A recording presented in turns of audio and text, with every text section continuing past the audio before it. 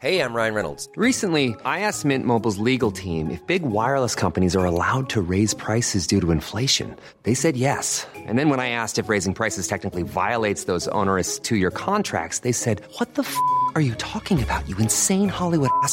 So to recap, we're cutting the price of Mint Unlimited from $30 a month to just $15 a month. Give it a try at mintmobile.com/switch. $45 up front for 3 months plus taxes and fees. Promo rate for new customers for limited time. Unlimited more than 40 gigabytes per month. Slows full terms at mintmobile.com. And on FM. From the home of time. This is Maritime Radio, Greenwich. From the Stone Charlton Live.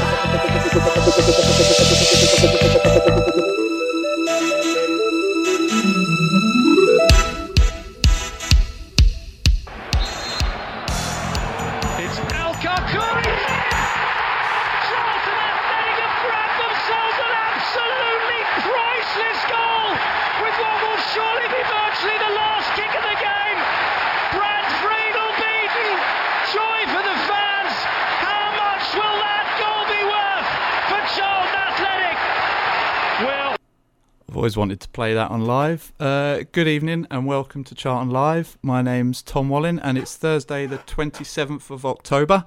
Joining me in the studio tonight, Nathan Muller. Nath, how are you doing? Yeah, not bad, mate. Living dream. We're all going then. All live, are we? Well, let's hope so.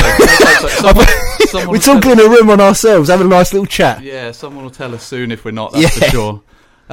Louis away this week, as you've probably guessed. We've sneaked him north of the border, doing a bit of scouting, checking on Tony Watt, hopefully, amongst other things. But while he's away, we've got plenty to talk about.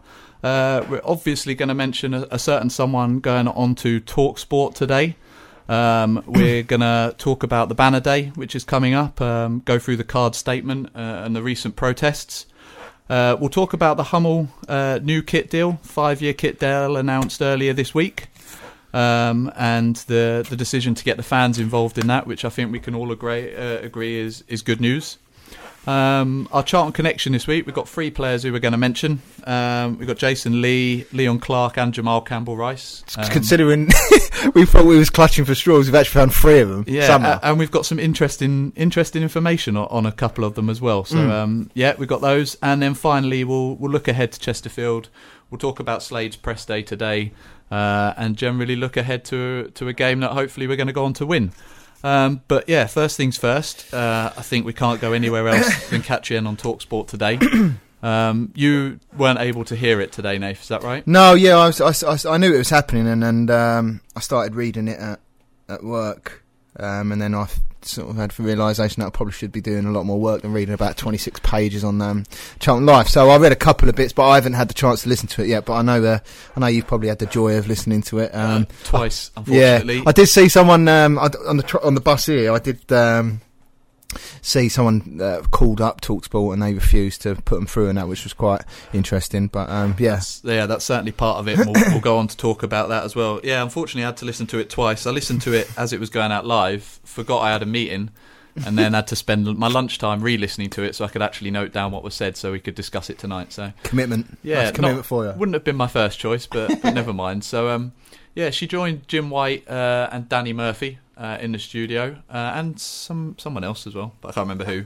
But obviously Jim White had talked about it in his show a week or so ago. He'd bumped into Katrien at the Gillingham game, and said that he was going to get some answers. So I've written down a few of the main points, as I say, because you won't have heard it. Okay. So we'll kind of go through them and see whether you think they've got the answers. I think social media has told us clearly that most fans don't think they have. Feel a bit under pressure. But yeah, so going in cold.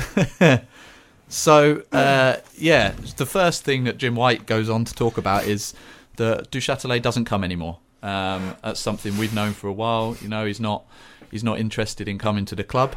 Yeah. And Katrien doesn't really mention that at all. She avoids that, and just mentions that we're not a pressing concern for him, that he's got 7,000 employees that he has to look after, and kind of avoids that question. So they move fairly quickly on. And the first real point is regarding the managerial appointments.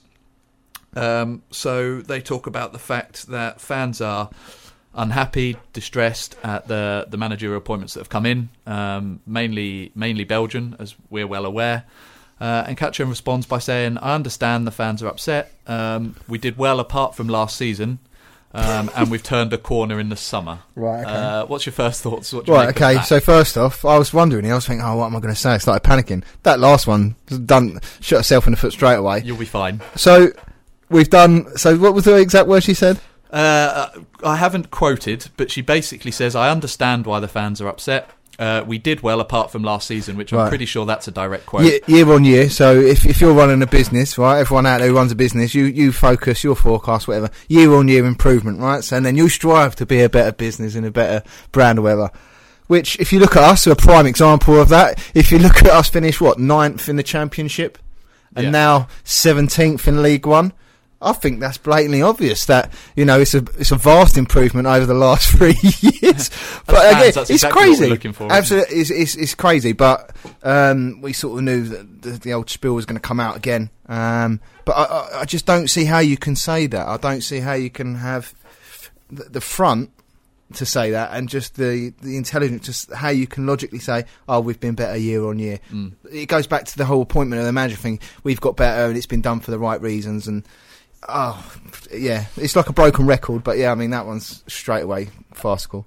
What about the fact that she says we've turned a corner in the summer? Now, obviously, in the summer we did see Slade come in. I think largely we were more positive about that, certainly, than we have been about any other appointment under Roland. We did bring in players who were not only experienced at this level, but proven. Novak, McGuinness, Jose, Holmes, they've all got goals. Okay, McGuinness more north of the border, but they've all got goals. Obviously, at the time, if she'd have said we've turned a corner in the summer in August, we might have had more sympathy. Yeah. But given where we are at the moment, something you agree with or not? Not to I don't know, because I'm one of the positive people, right? And I'm one of these people that a lot of people might hate. But I was quite positive, when we brought Russell in and the players we were bringing in, we were the right sort of players that we've all wanted. However, when the season started, every single one of us knew that middle of the park wasn't gonna pull up any trees, and we all knew that. Yeah. And then it's gone back to the situation when we haven't built a big enough squad again, because we're trying to.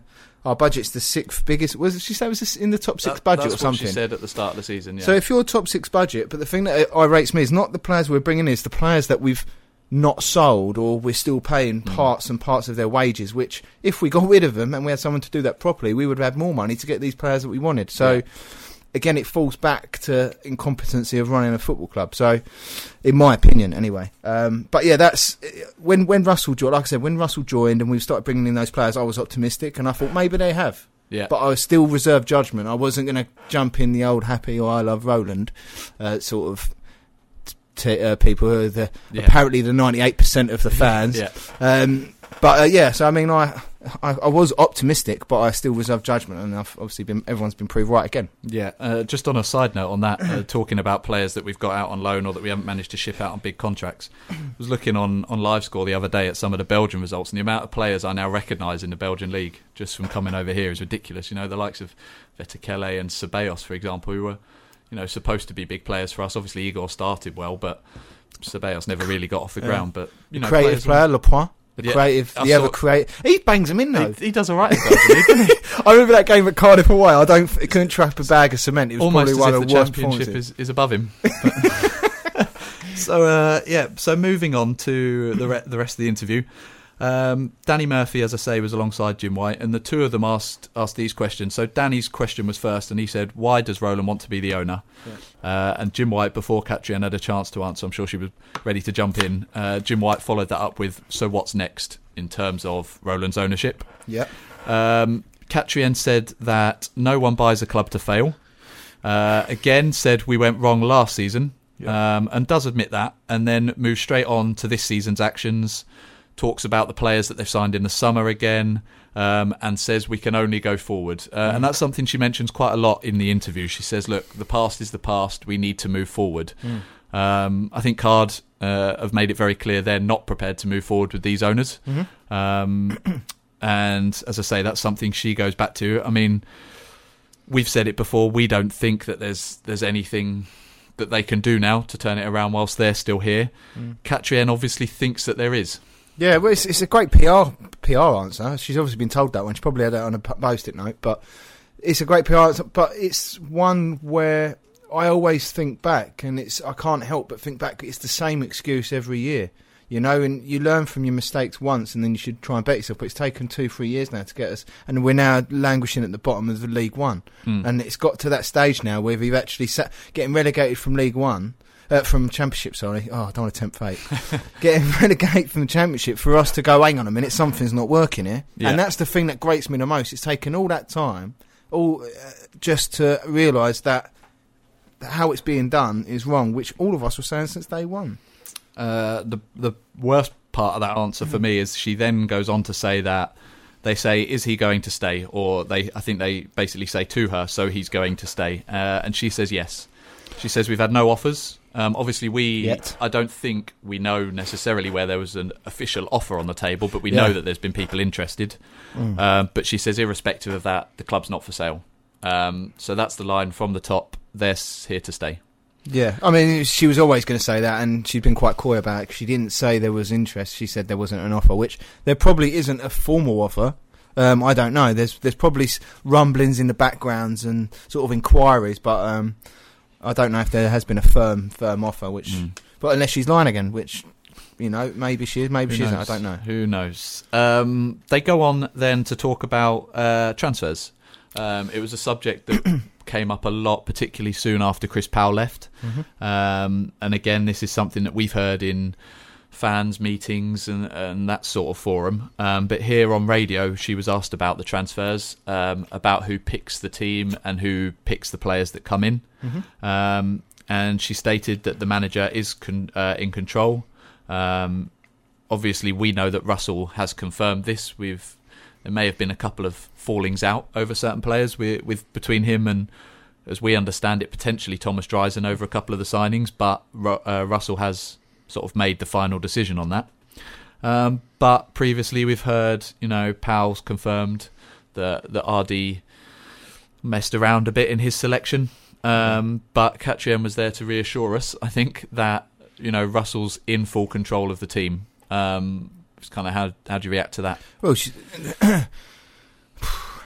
first on Russell, I mean, I think we know that he's probably got the main say and transfers and tactics and stuff, because they weren't going to get another British manager who was going to accept their way of someone sticking their nose in, you know. And it's well documented the situation with the Sheffield United game with Chris, which obviously went on. And yeah, maybe he's obviously took a seat back and said, maybe I can't, you know, put my Utu in where it's not welcome. So I mean, I think Russell is in charge of it now, but again, it's taken all those appointments later. I don't know how many it is, 5 or whatever it is, 5 appointments to realise that that's the way that it's got to work. She later on in the interview, they sort of expand on this a little bit as well, and they say that what if we just gave Russell a chance, and Katrien said here and now she was going to give Russell 2 years, you know, to do whatever he wants, leave him in control of the team. He manages the club, and he's got that 2 years, barring obviously potential relegation or anything like that, and just leave him to do his job. If that was the case, first of all, how do you think Card and the protesters might react to that? You know, if they came out and said Russell's in charge, he's going to have this season and next season irrespective, we're still going to be here, but we're going to leave everything up to him. How do you react to that? How do you think the protesters react to that? Do you think that that's a start at changing the relationship, or do you think, as we've said before, that it's just gone? Yeah, I don't think it matters who's in charge, whether or not the Card and the protesters, you know, peacefully protest and stuff at all. You could have anyone in charge. You could have Santa in charge. It doesn't matter. The issue is not the manager; it's the actual hierarchy, which we're not happy with. So she comes out and says, "Slade's got 2 years." Blah blah blah. Yep, great PR answer, and it's something that we should have had 3 years ago, and a bit of stability. But yeah, I don't think whoever's in charge is going to change. And that's the opinion. You talk about a PR answer a couple of times there, and that's something that I thought came through the whole interview. We'll go on to talk about the fact that that calls were apparently rejected by TalkSport on the will of Katrien. But it did feel very much like it was an interview that was pre-planned. That there were questions that she was expecting and that she was able to turn into answers she wanted to. So, I'm not surprised that you've kind of reacted that way, because that's certainly how it sounded on the interview as well. As she carries on, she talks about the door always being open.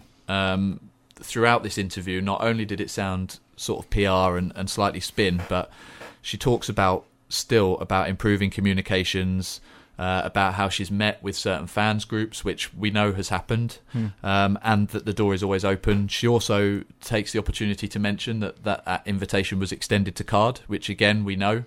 From her point of view, obviously a chance on the radio to say that they chose not to take the offer. So she still thinks that communication's an answer. She still thinks that if they harness the power of the fans, they can turn this around.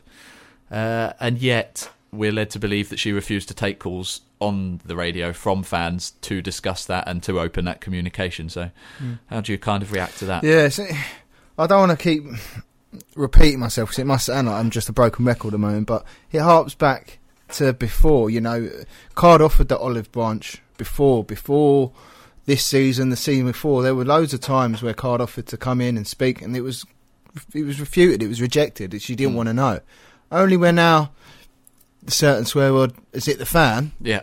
It's only now where she wants a goal. Do you want to, should we all be happy families? And it's too late, you can't make this club what it is now and then just go, let's start a clean slate, starting from now, and expect everyone to go, okay, then let's crack on track. It's not going to happen. And she's always going to, she says, open door to communication. It can't get any worse. Yeah. You know what I mean? There's only one way it can go, and it's to get better, but I don't think it's going to happen when these lot are here, personally. No. Okay. Right, we've been talking pretty much solid for the best part of 15 minutes, so we'll take a quick break, and when we come back we will continue to talk about the interview that was on today on TalkSport between Katrien Meyer and Jim White. So we'll be back in about a minute.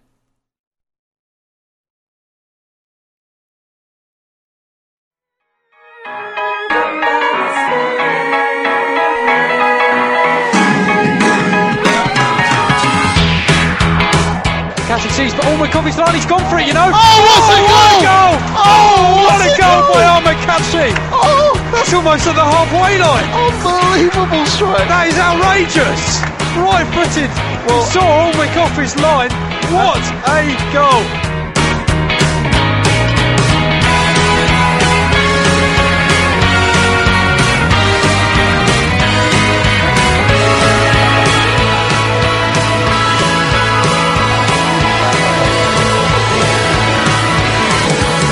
Charlton Live.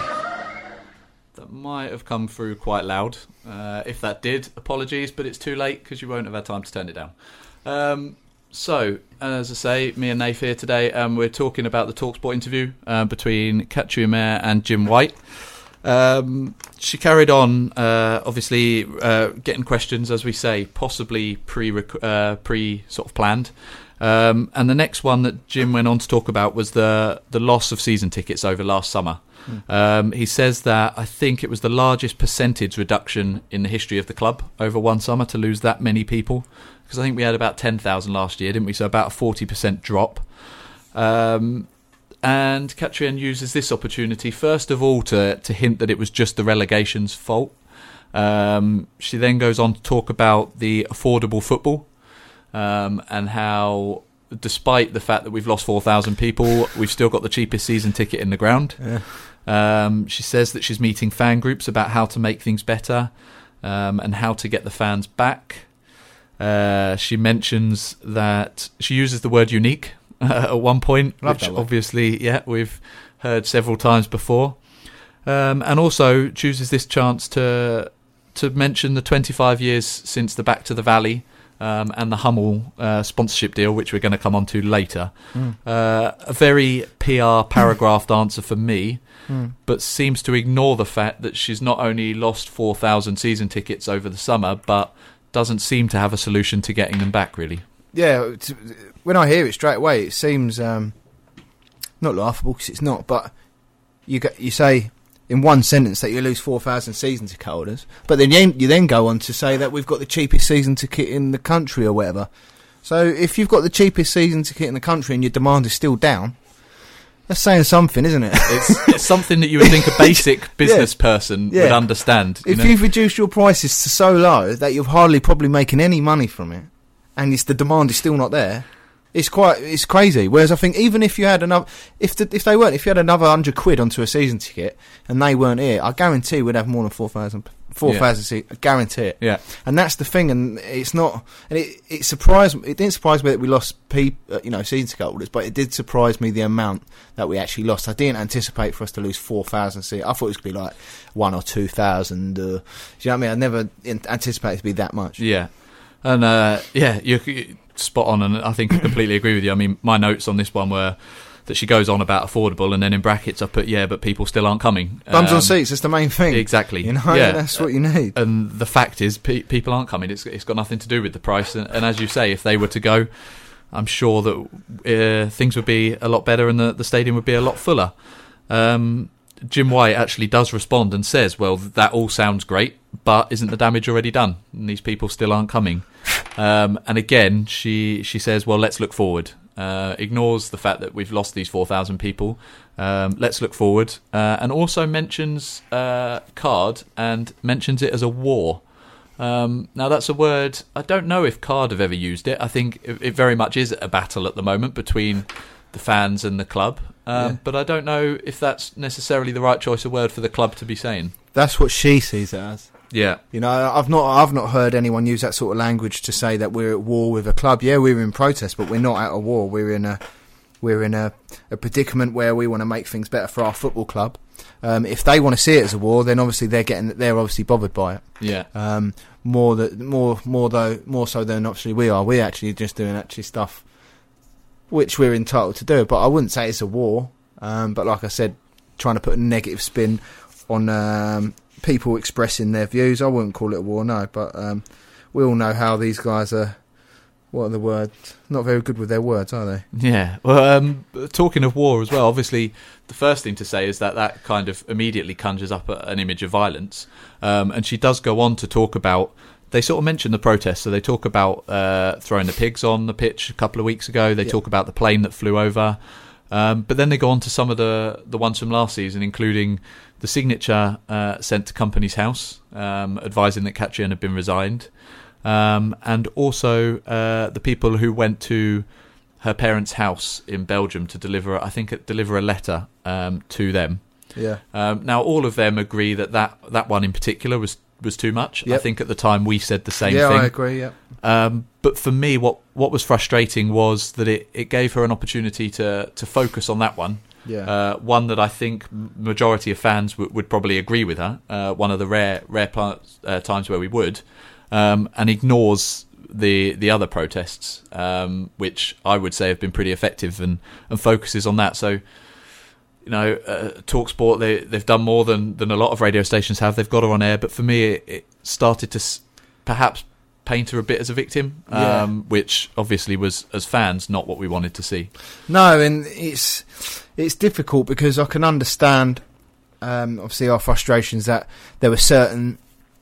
There were certain things that weren't mentioned, but by the same token, they've also got her on, so they have to be mindful of the fact that if they're going to try and get her on again in the near future, then they're not going to just literally say, right, here's some questions, but when you come on, you're going to get absolute abuse. Yeah. And they've got to be careful in terms of whatever rules or whatever they've got to do. But I mean, towards the end, it probably, from what you said, it did sound like it was a bit of a victim. That side of, when people went to Belgium or whatever, it was unfortunate that it was mentioned because, like you said, it more would have been focused on the pigs and the bulls and the Company's house a bit more, and then it might not have been, because especially if it finished on that point as well, it would have been, like you said, she would have been seen as a victim, which I don't think she is, to be fair. Interestingly, the only comment she did make about throwing the pigs on the pitch was she talks about it interrupting the game. Now she says, I haven't got the quote here, but she says something along the lines of that fans are welcome to protest before and after the game, but if they're interrupting the game, then that's going to affect the players. This is a protest we've seen several times. Mm-hmm. I'm not sure if we've won all of them, but certainly in the majority of games where we've protested on the pitch, we've then gone on to win the game, and it's got everyone fired up. So again, a bit of a non-point from her there. I wouldn't say it affected the players. They probably get a bit not frustrated, but just a bit. I just want to play football. But I don't think that's in anger towards the fans. It's just because they're all pumped up, the adrenaline's pumping. They just want to get on with it. But like you said, I think the Sheffield Wednesday, Carroll Fry's first game we won. I don't know if there was a protest then, that game. The Sheffield Wednesday game? Yeah, that was the game. I can't remember if that Saturday. It was his first game, wasn't it? His first home game. Yeah, because Forest was the first protest outside the stadium, wasn't it? I don't know if there's stuff then. Yeah, and then Brighton, Borough, they were top of the league, absolutely flying. Yeah. Even though the manager left the day before or something. Yeah, but we still took them apart that day. Yeah, Callum Marriott took them apart. The Brighton game, not so much, but they were a good team. Burnley, not so much, because they were champions. Coventry won. So I think we've done better than most of the other games that we've not had anything, to be honest. I mean, look at the Oldham game. Yeah. No protest. We was absolutely dire. Rochdale, no protest really, was there? Yeah. Absolutely dire. And I think that was one of the things that I found frustrating listening to it, and I'm sure Charlton fans will agree that it felt, and as I say, I'm glad they've got her on in one aspect, because it does air things a bit and certainly gives us a chance to respond. Not immediately, obviously, on the radio, but we're able to now. But Jim White and Danny Murphy, and as I say, the third guest that was in there, they didn't really seem to be that informed. And maybe that's, maybe you wouldn't expect that level of research, but if they had looked into the results of the previous protests and seen that we'd actually gone on to do well in a lot of those games, that would have been something they could have picked apart a little bit more. Yeah, they could have done, but maybe, I don't know how the old producing of TalkSport works, but maybe they wanted to try and keep a balanced view, because obviously Jim spoke to her already. Maybe they wanted to keep Danny balanced because he played for the club, and he had another sort of mindset. So maybe they just wanted to keep it balanced and it not to be a barrage of sort of questions and abuse. But that's the only reasoning I can think so. But that's a good point to end on there, because I'd then bring up the fact that they do mention that, or Jim White mentions that they're getting a lot of responses on social media. He doesn't go into too much detail, but says a lot of people are tweeting him, which if you were following Twitter throughout the day, you would have seen as well. There's only one that he chooses to pick out, which is a quote from a magazine, I think a Belgian magazine, a couple of years ago, where the quote that is alleged to have been said is, "I don't care about the history of the club." And he asked her to explain that.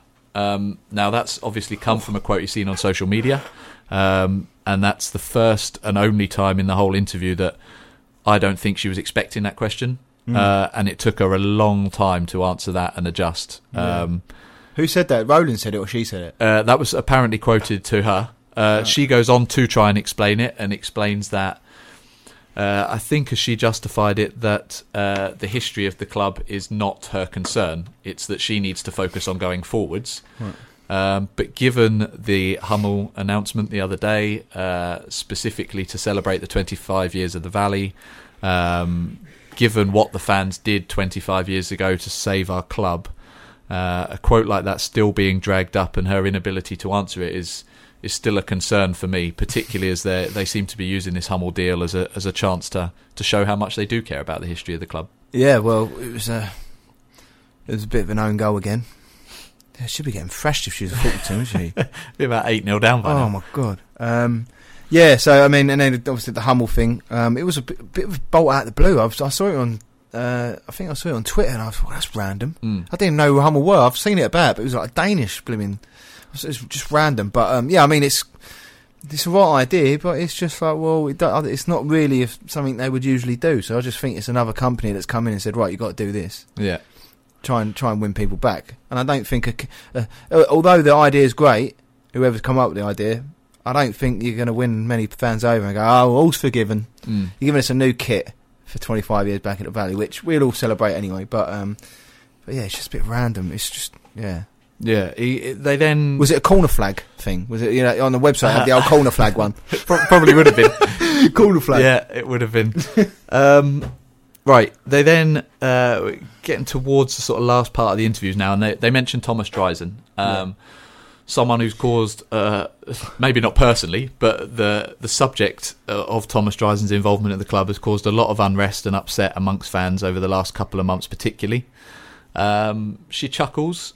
We've seen her do that before. Whether that's a nervous thing or not, it is. It's certainly unfortunate from her point of view because it sounds like she's not that fussed by it. It's arrogance or it's nervousness. It's the only two things. It's got to be one of the two, hasn't it? I'm prepared to give her the benefit of the doubt on this occasion and say it's nervousness because I think it probably is.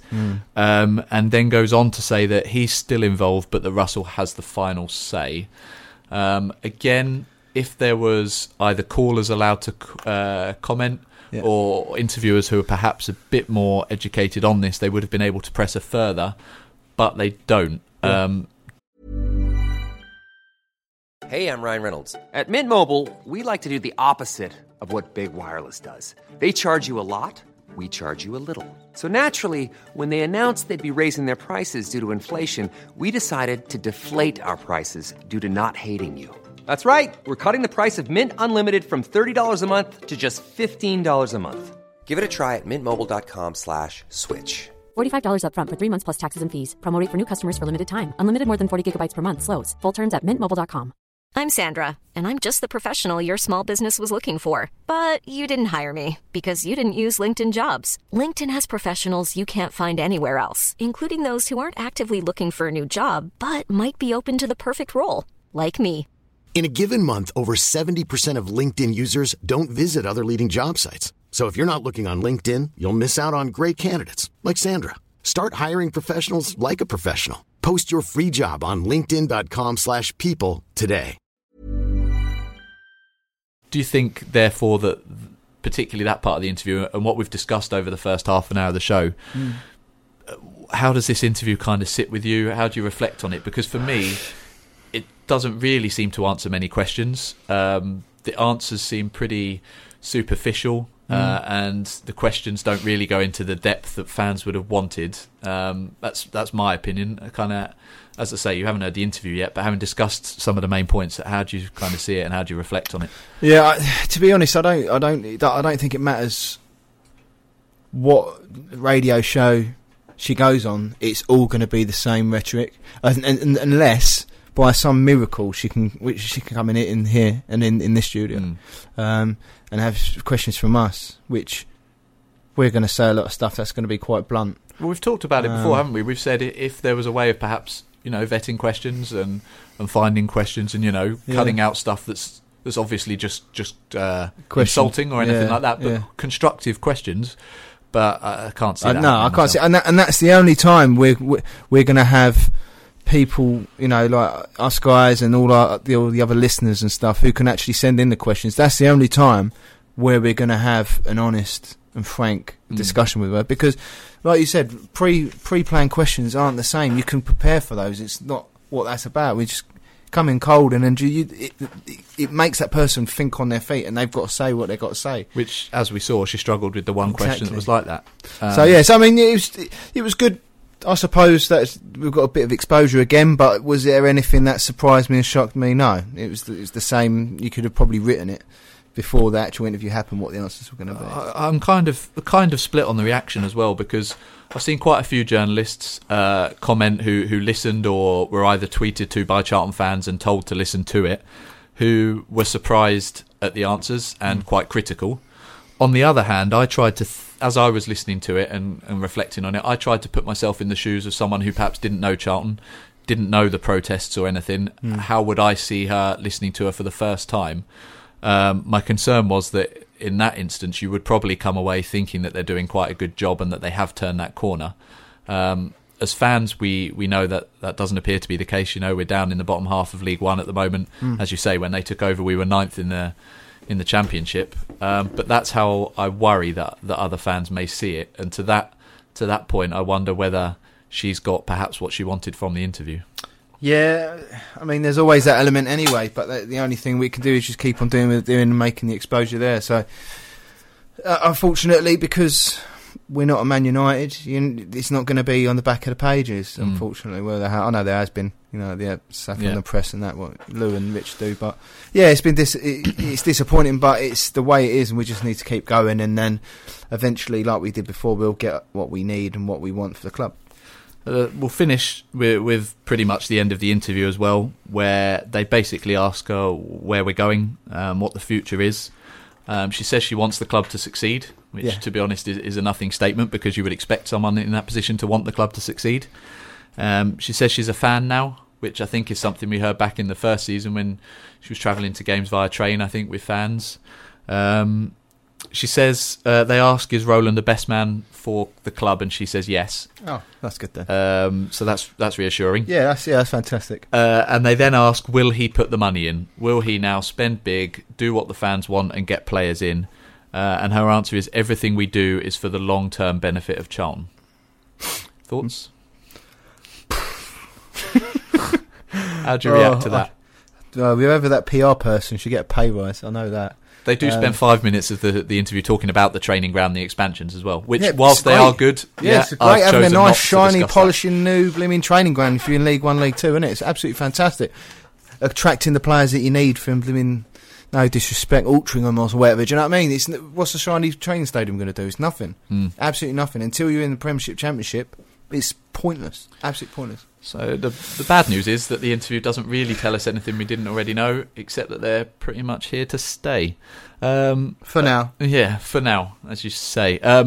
One thing I did see on Twitter after was quite a nice analogy, and apologies, I can't remember who tweeted this out, but for anyone who's a Breaking Bad fan out there, there's a scene in that where Walt, who, for those who don't know, is a crystal meth cook. Yeah, I have no idea what this is. Yeah, okay, so let's see. We'll test you and we'll see if you think the analogy does work. Right, okay.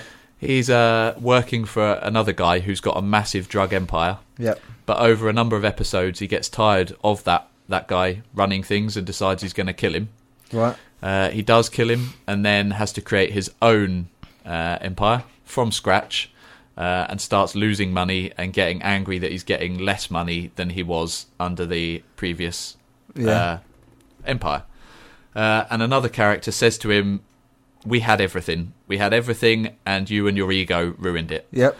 And that kind of takes me back. When they took over, you could argue they had everything. They had someone who was quickly becoming a club legend up front. They had a bona fide club legend in charge of the club. We'd finished in the top half of the Championship. We were struggling that second season, but we had hundreds of games in hand. And the feeling, and I think the point that they were trying to make was, these owners did have everything then, and they seem to have thrown it all away. Yep. Because of their ego. So it makes perfect sense. Yeah. Good. Well, I wanted to mention that because, as I say, for people who have seen the show, that probably makes a lot of sense. I was wondering where he was going when he had the drugs and the killings. I was like, hang on a minute. No, can I just say, I definitely didn't accuse Catching of taking drugs. Let's make that very clear here on Charlton Live. There's a lot of things we do say, but that's not one of them. Before we get ourselves in any more trouble, we're going to take a quick break, and we'll be back to talk about Saturday and the Bring Your Own Banner to Chesterfield game, which is coming up, and we'll also talk about the upcoming game and our Charlton connections.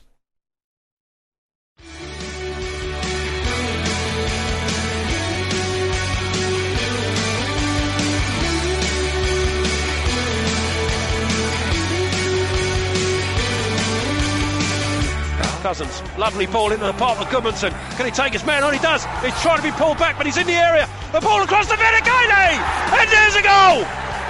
Charlton have the lead again. Super work, firstly from Henderson to roll it out to Cousins, who did a pinpoint pass into the path of Goodmanson, and instead of Goodmanson going on his own, a slide rule ball across the penalty area, picked out Vinicali, who buried his chance, and Charlton are 2-1 up. Charlton Live. So welcome back to Charlton Live, the big match preview podcast. I will just say that I know a lot of you have tweeted in through today, and there may well be emails as well. We have only got the hour, and my technical ability isn't the greatest. We will get to them hopefully on Sunday's show. I'm sure we're going to be talking more about this interview. I'm sure Lou or Terry or any of the others might have their views that they want to discuss as well. So thank you very much for them all, and we'll try and cover them, as I say, on Sunday. So Card released a statement. It was posted to Charlton Life on the 19th of October, so about 10 days ago-ish. And it says the following: it will be Free Speech Day at the Valley on Saturday, October 29th, Card has announced. Card is urging fans to bring their own anti-regime banners to the game against Chesterfield, and following a series of incidents at matches that have seen protesting Charlton supporters targeted and bullied by stewards, Card is warning the regime that it will carefully monitoring how the club treats its own fans. Free speech is one of the fundamental principles of society, but principles and common sense are severely lacking at the Valley at the moment, said a Card spokesperson. Earlier this year, the club introduced a new clause into the ground regulation specifically targeting banners that are critical of the owners. And it goes on to suggest that people should create their own banners, and that basically there shouldn't be anything that the club can do to stop you bringing those in. So have you made one, Nate?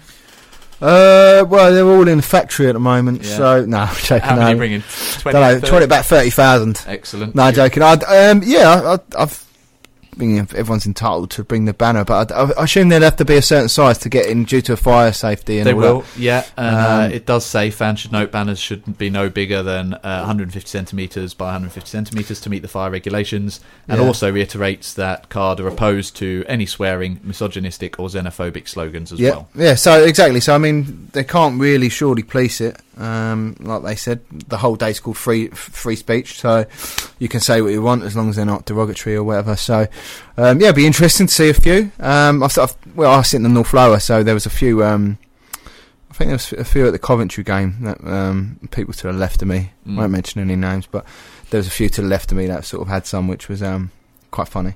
And I think I've seen quite a few on Twitter. I think is it Will Ball CAFC? Yeah. Did loads overnight, I think, so he's going to be bringing a few. Obviously, this comes particularly off the back of the Coventry game where we saw one person with a flag being, it looked like pinned by security outside the ground. We haven't really heard, as far as I'm aware, anything off the back of that. Are you surprised by that? No. Yeah, there was always going to be let it die down and then see what happens. I mean, I assume the incident that might still be investigated, hence why nothing's come about of it. Might be still going on. But apart from that, they probably just wanted to keep their head down and then just try and let it blow off. Surprised we didn't even see Flaggy? What's that? Surprised we didn't even see Flaggy? I don't know. It's a bit of an odd one. I mean, it doesn't surprise me that it sort of died down a little bit because it was the only way it could go.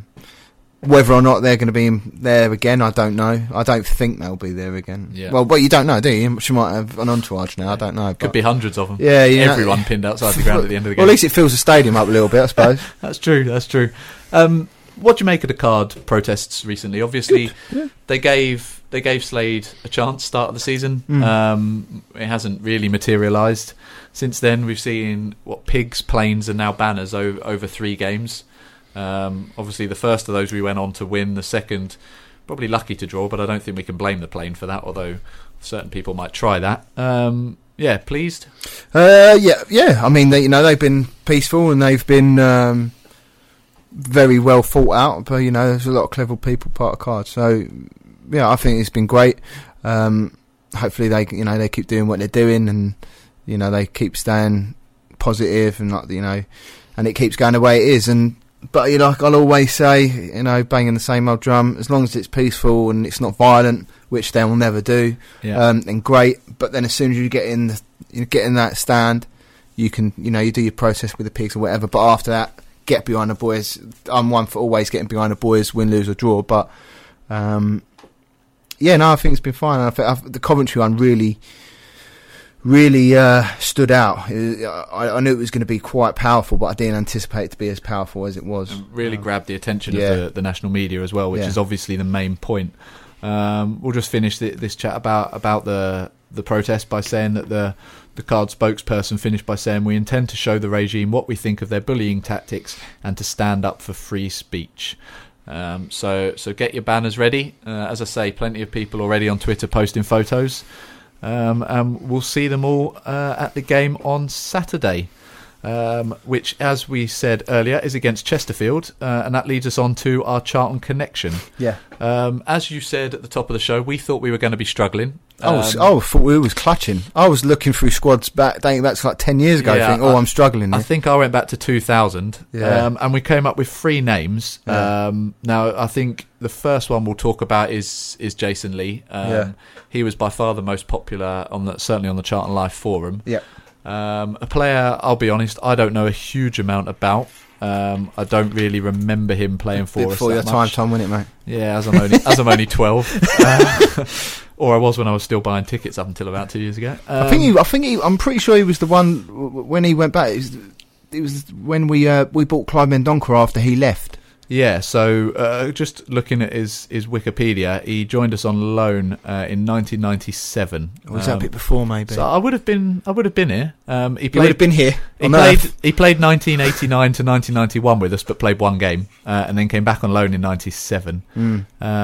3 goals in 8 games. And what did people make of him on Charlton Life? I literally put it on Charlton Life as just I put it out there, expecting about 2 comments. I ended up getting like 28, which I think is like unbelievable. But we've only got 16 minutes. Yeah, I know. So I'm gonna it's a mishmash of Jamal and Jason in here. So I'm gonna go right. So McBobbin said favourite Jason Lee story was him scoring the third as we came back from 4-2 down against Norwich before Lee Byrne grabbed the equaliser. Lee Byrne, one of the most exciting games I've seen.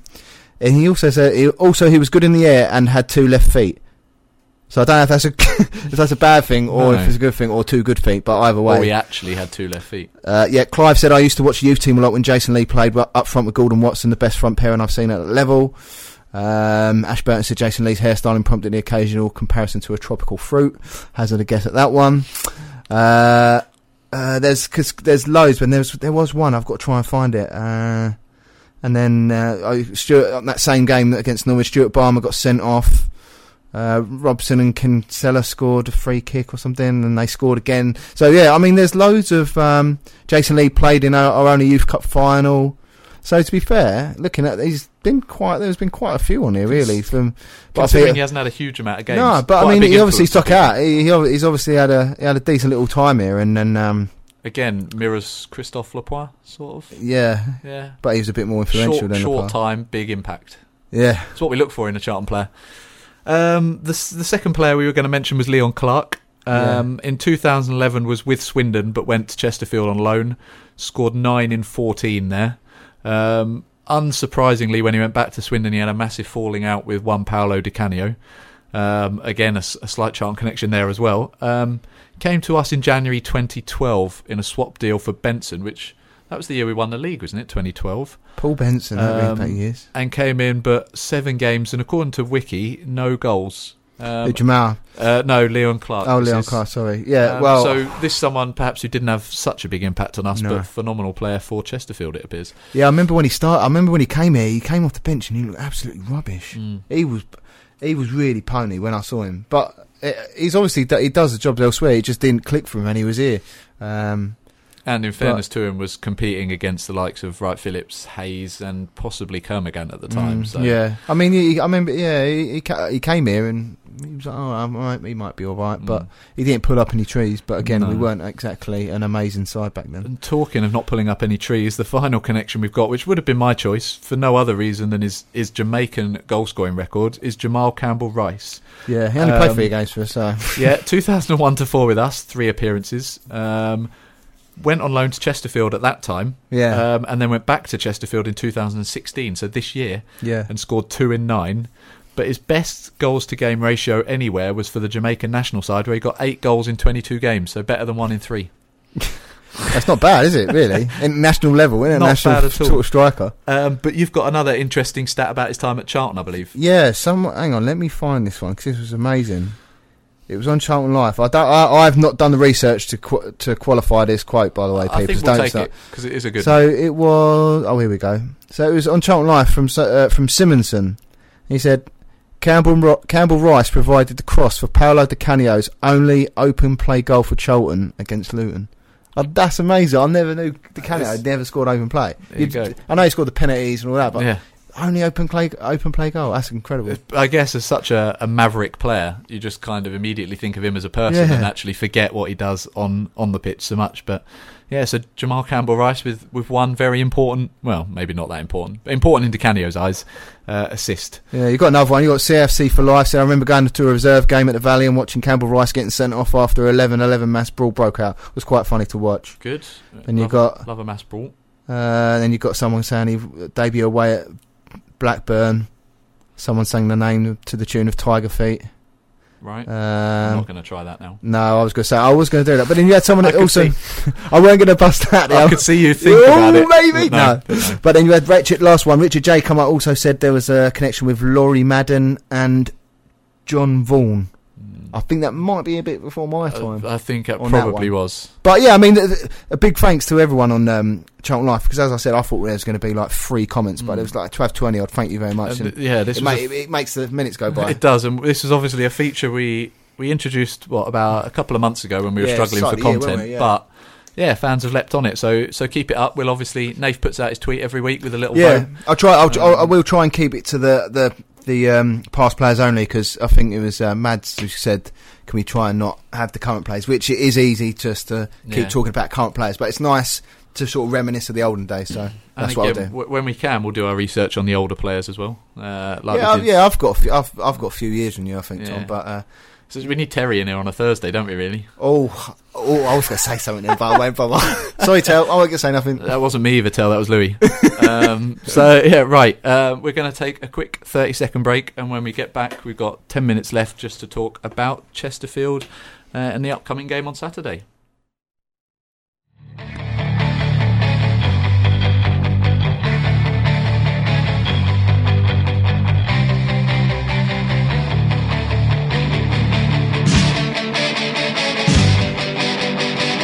Johnny Jackson! It's in! Yes! Get it! Johnny Jackson!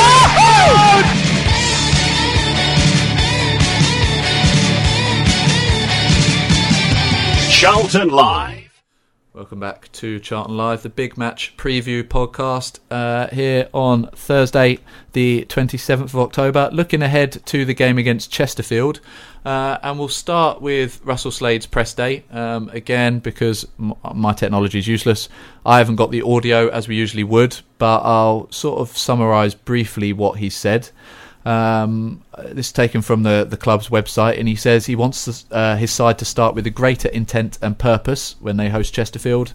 Whilst we picked up 3 points against Coventry and then had an impressive first half display in the draw with Port Vale last weekend at Gillingham, we struggled to match that, and I think you'd probably agree with that. Nath, were you there on Saturday at Gillingham? No, I was. I couldn't. I had to do other certain plans. So okay, but obviously heard that we started poorly.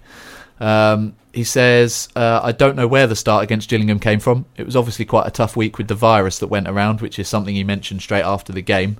We didn't start with the intent and purpose that we have done in some of our previous games. We have no excuses. We had to really battle and grind our way into the game. There wasn't too much going on in the first half, but I was honest enough to admit they were the better side. And second half, we showed good spirit and desire to come back. Just on that point, that's something we've talked about a lot in recent games, about the need to start quickly. Yep. We said it against the likes of Oldham, I remember, on the Tuesday night, and that didn't happen. It's the home games. That's what it is. We said it against Rotherham as well in the home game, and again, that didn't really happen. Coventry, and I know we got 1 goal, but you could argue we didn't really, dominate in that, and we had to rely on those 2 late goals to really kill the game off. So, do you see that being different on Saturday? I think it all boils down to what formation and what sort of style of play we're going to go for. To be honest, like you said, we always sort of say we've got to start quickly and sort of state the bleeming obvious, but at your home games, you've got to do that. I said I think it was last Thursday, that away games, I'm not that, I know we should take it to teams more, but maybe be a little bit more conservative away from home. But your home games, you've got to take it to play.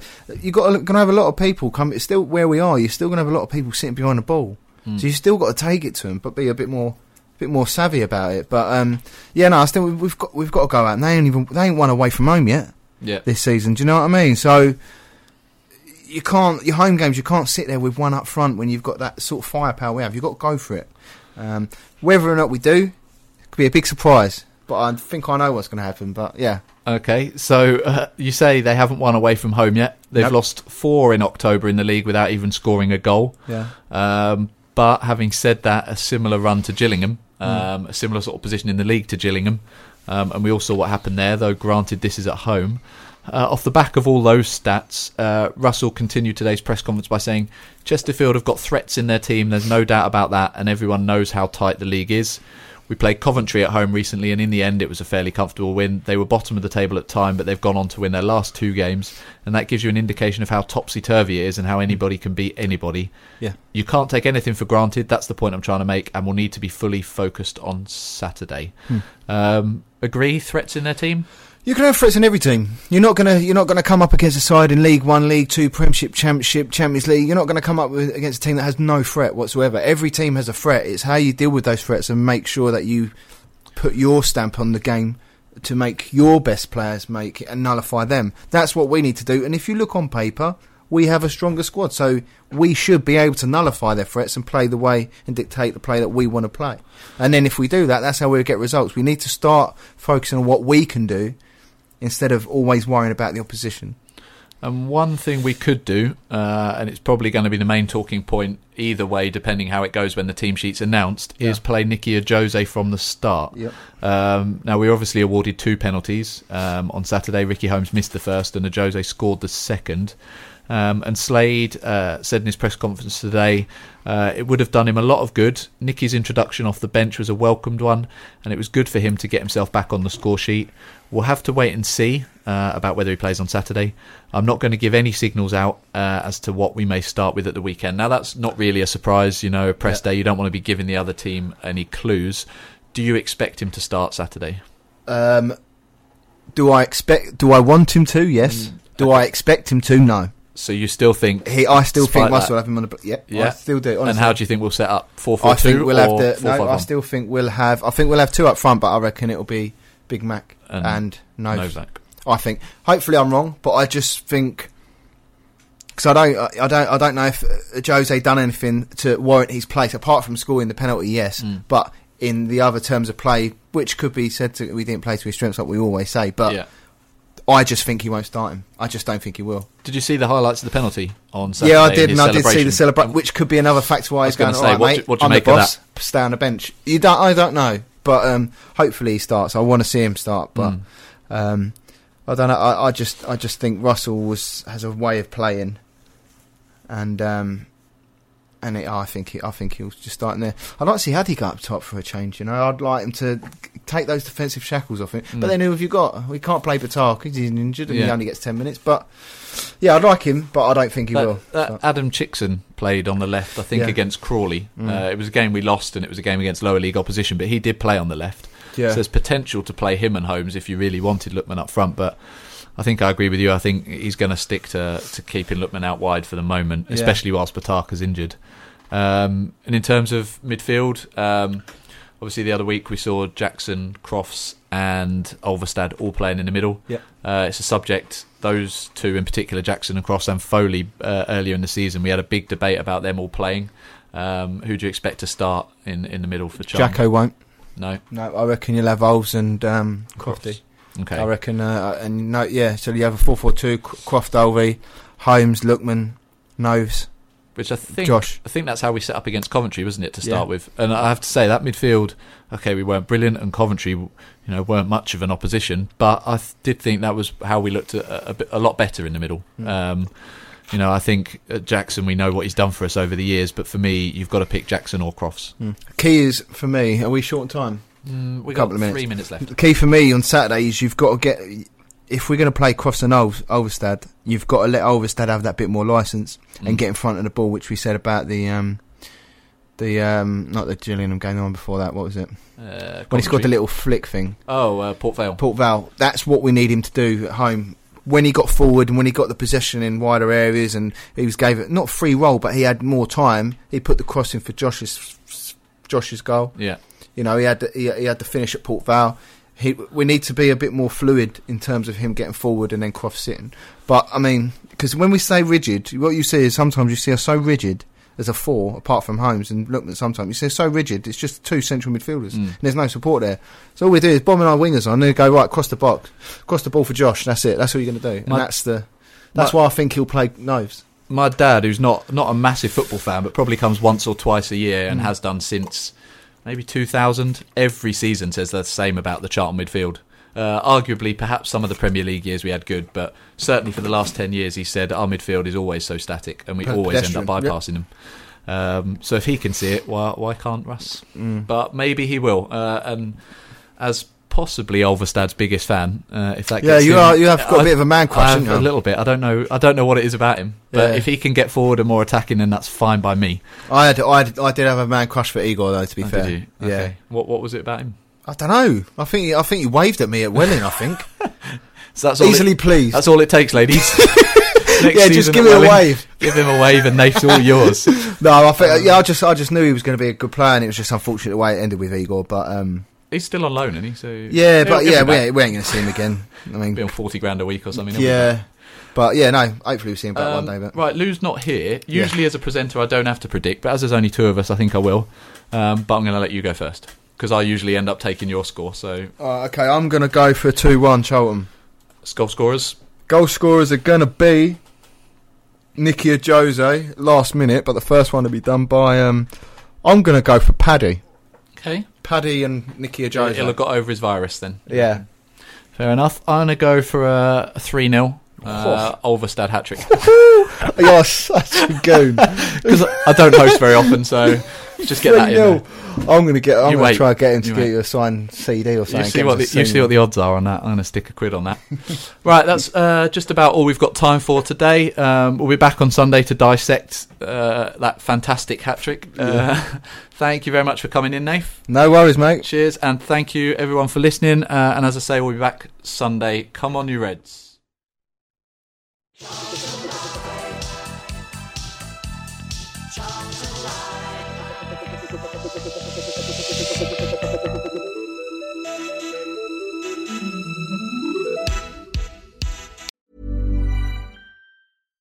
Hi, I'm Daniel, founder of Pretty Litter. Cats and cat owners deserve better than any old-fashioned litter. That's why I teamed up with scientists and veterinarians to create Pretty Litter.